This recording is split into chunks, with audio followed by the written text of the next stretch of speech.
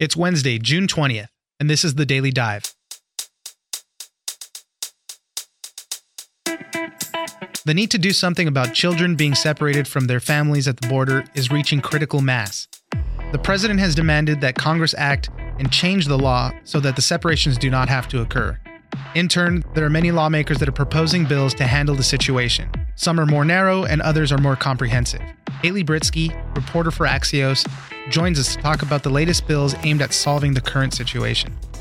In a surreal moment at the White House press briefing, where Homeland Security Secretary Kirstjen Nielsen was defending the practice, a reporter played audio obtained by ProPublica of crying children who had just been separated from their families. We will speak to that reporter, Olivia Nuzzi, about playing the audio and reaction from the room. Finally, as the president has called for the creation of a space force, we will bring you another space-related story. A woman has sued NASA to keep a vial of moon dust gifted to her by Neil Armstrong. It's a fun story, and we will speak to Mark Kaufman, science reporter at Mashable, for all the details. It's news without the noise. Let's dive in.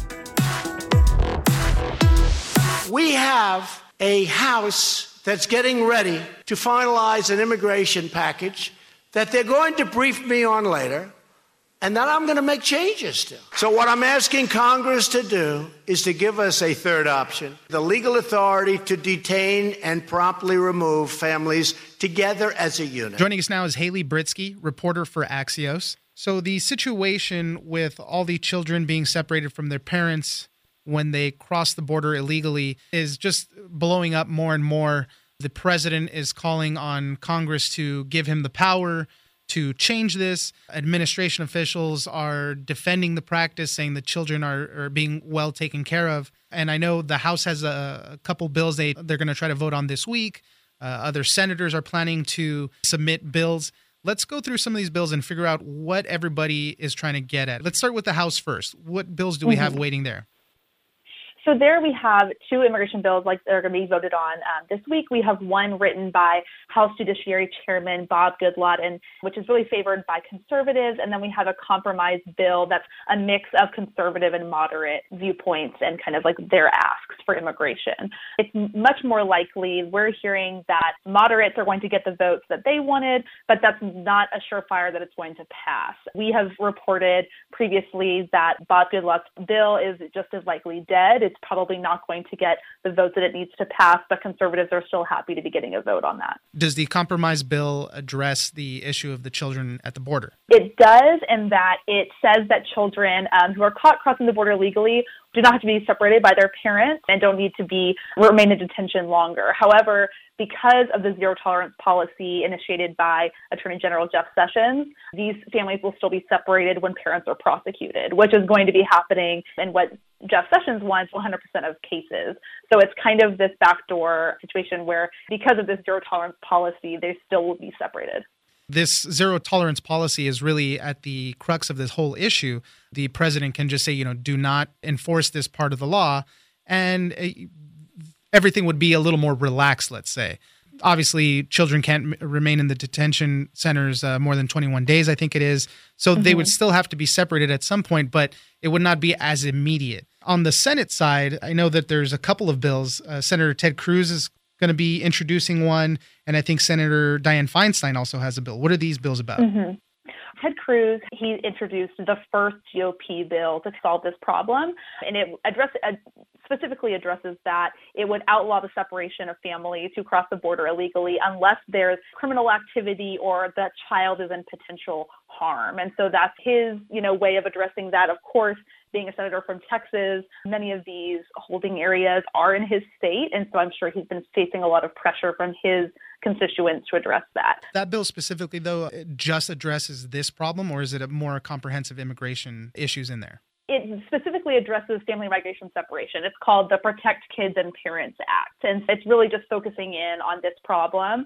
It also, makes new shelters for families. It speeds up the asylum adjudication process and things like that. So it, of course, touches things around this problem, but at the heart of it is, in the name, Protect Kids and Parents, and so that's kind of what he's working on right now. And then the other bill was coming forward from Senator Dianne Feinstein. What was in her bill? I think that one was called the Keep Families Together Act.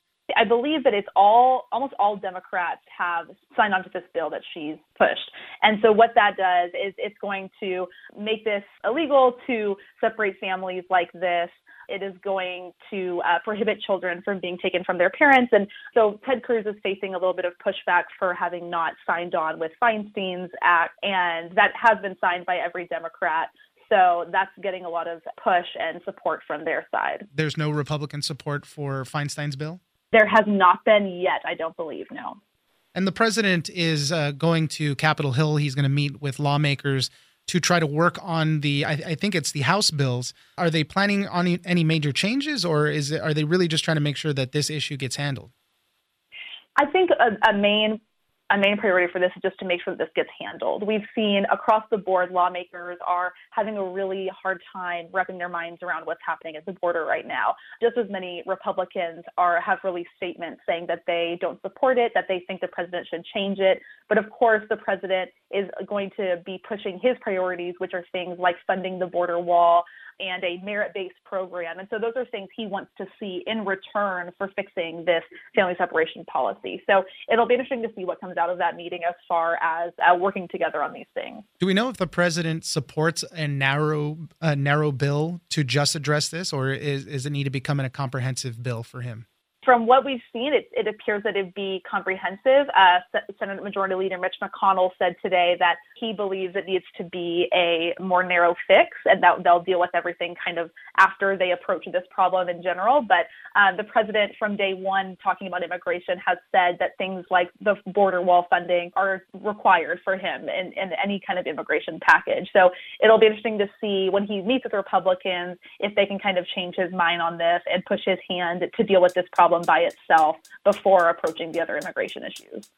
Haley Britsky, reporter for Axios, thank you very much for joining us today. Thanks so much. ¿De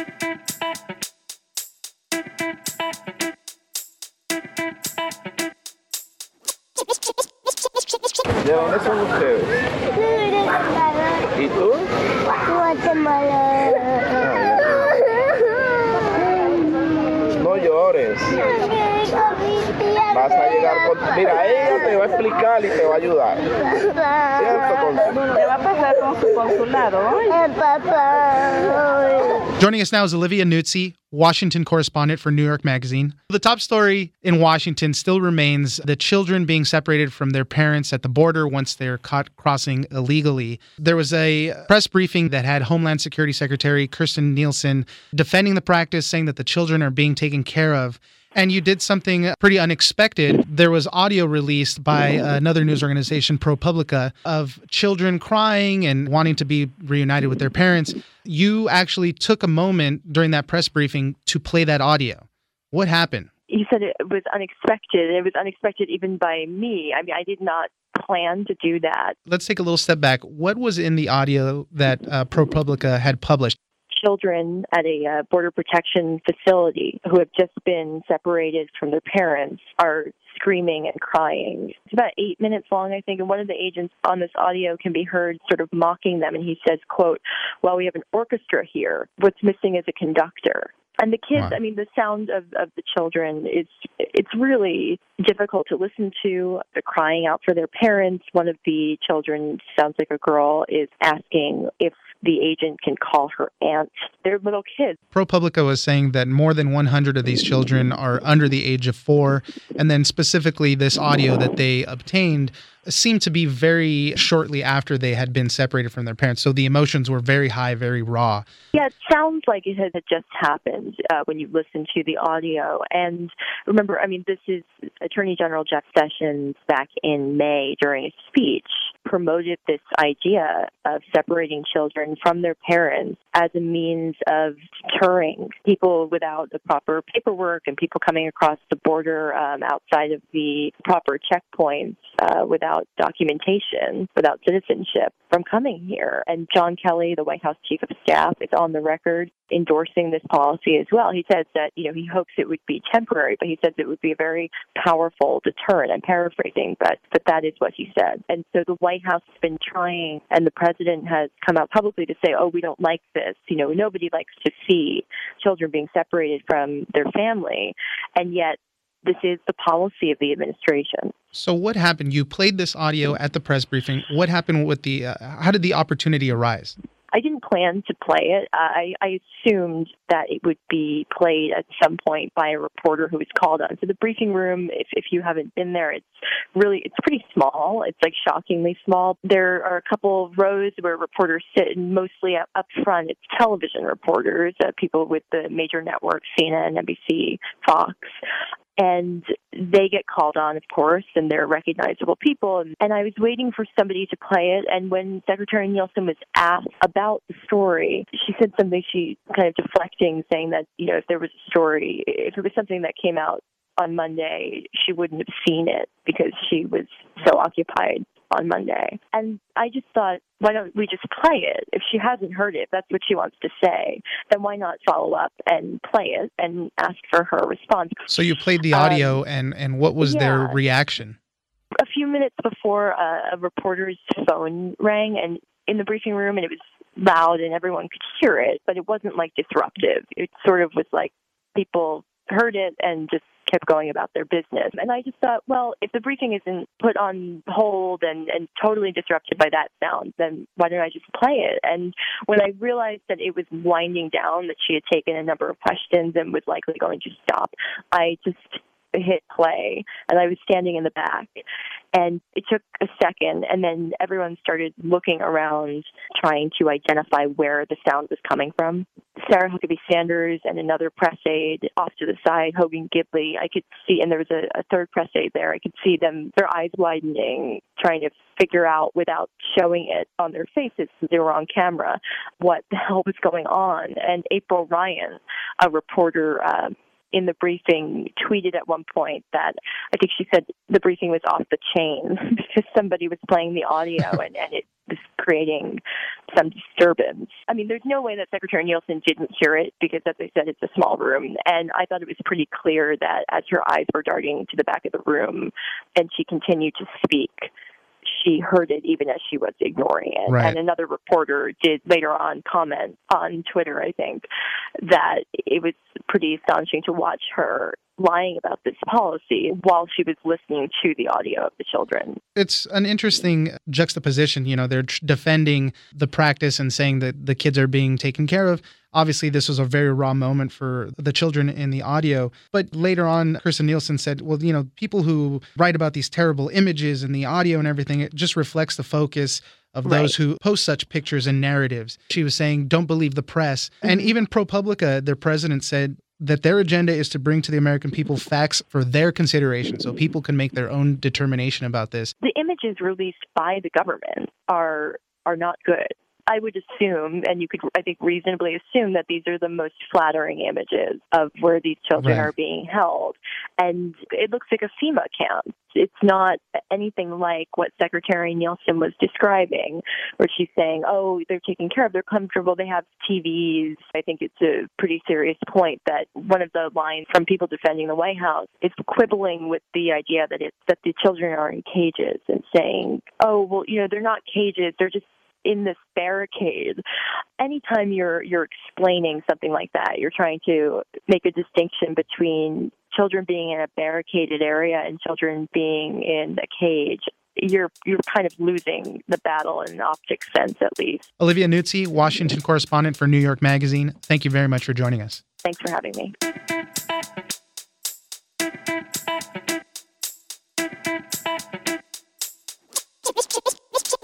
I'm going to step off the limb.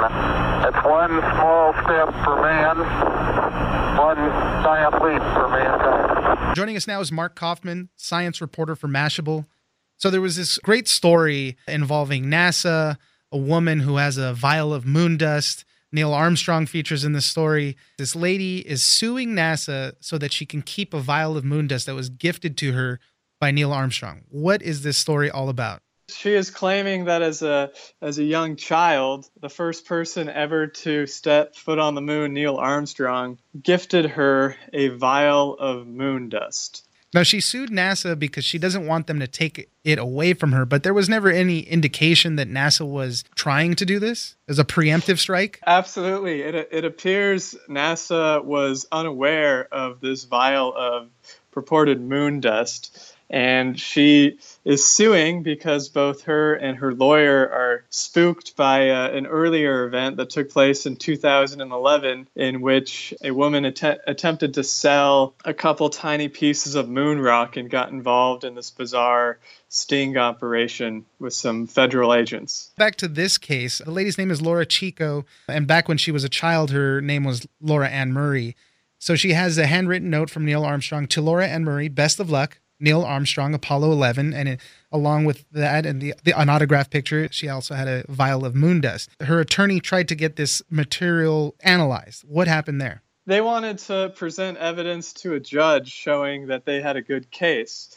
And so it took the moon dust to a chemist, an expert in analyzing this sort of material at a lab called the Bruker Corporation. And I spoke to this chemist. He ran a couple tests. And the first test he ran didn't really give him any helpful insight. But he ran a second test that he said is consistent with soil that might be found on the lunar highlands. But that's where a couple of little problems started happening, specifically with Neil Armstrong. They say that he never visited the lunar highlands. So how did he come into possession of this moon dust? The famous moon landing in 1969 was in the Sea of Tranquility, a low-lying basin on the moon. And Neil Armstrong and Buzz Aldrin walked around and took pictures and collected moon rocks and just bounced around in the low gravity. So he would have never had an opportunity to have gone up to the highlands and collected anything. But the chemist couldn't rule out that this substance had lunar origins. The important thing is that these tests did not show anything conclusive about whatever's in this vial being from the moon. He found consistencies with moon material from the lunar highlands.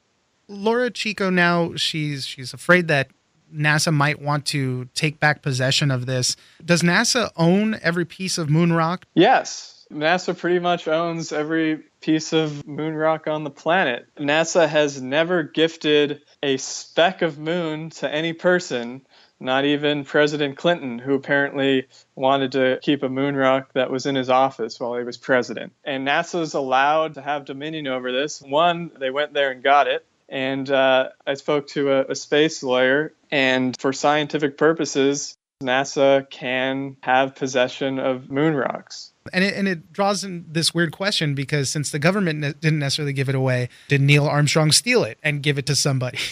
So now you're calling into question the character of Neil Armstrong. It seems highly doubtful that Neil Armstrong would have taken any moon rocks from the government, and it's even more doubtful that he could have. I mean, you got to think about the fact that when they came back to Earth from the moon, I mean, they were quarantined. Everything was taken away from them in case there might have been harmful space germs that they were bringing back. Neil Armstrong couldn't just walk to a building in the Johnson Space Center and open a drawer and pull out some moon dust and leave.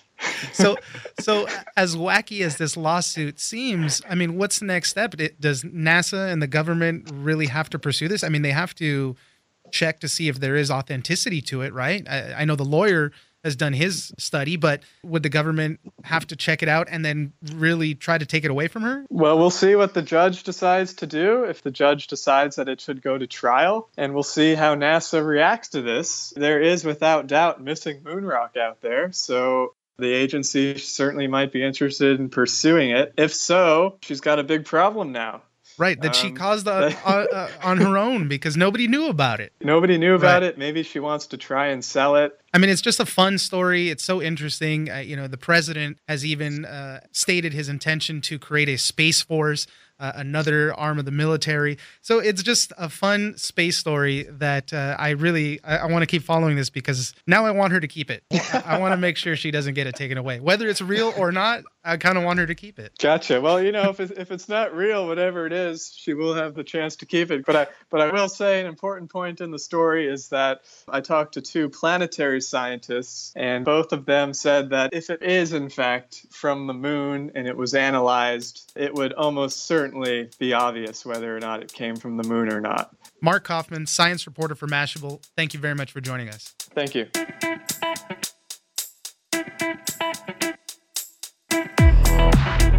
All right, that's it for today. Join us on social media at Daily Dive Pod on Twitter. and Daily Dive Podcast on Facebook. We love the feedback, so don't forget to leave us a comment and give us a rating. Follow The Daily Dive on iHeartRadio or subscribe wherever you get your podcasts.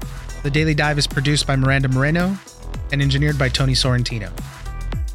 I'm Oscar Ramirez in Los Angeles, and this was your Daily Dive.